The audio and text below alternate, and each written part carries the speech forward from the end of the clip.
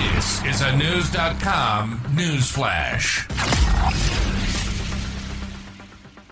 Veteran Nessie hunter Owen O'Fotigan claims to have spotted a mysterious underwater shape in Loch Ness that can only be the mythical creature itself. O'Fotigan says he was terrified when he witnessed the creature's movements on Tuesday, July 4th, but is now overjoyed to have potentially seen the elusive Loch Ness monster. The thrilling 4-minute sighting was recorded at Shoreland Lodges near Fort Augustus on the southern shore of the famous loch.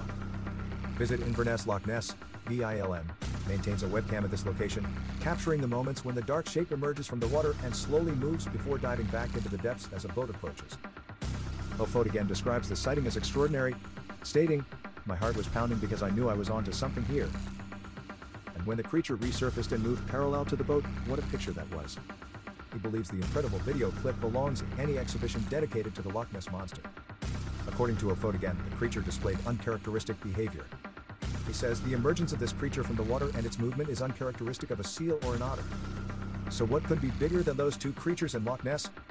Only the Loch Ness monster is the obvious choice.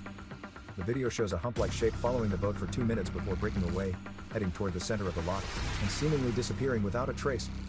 The monster hunter estimates that the unidentified creature is somewhere between 15 and 20 feet long, as it generates a large weight comparable to the size of the boat. As an experienced Nessie enthusiast, O'Fotigan regularly watches the webcam from his County Donegal, Ireland home. He's become well known for his webcam sightings and considers this recent footage to be of excellent quality. O'Fotigan believes the boat's presence adds credibility to the sighting and allows for a scale of comparison, highlighting the enormity of the creature.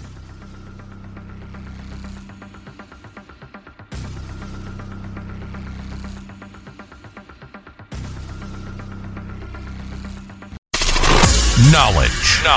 Unfiltered. News.com.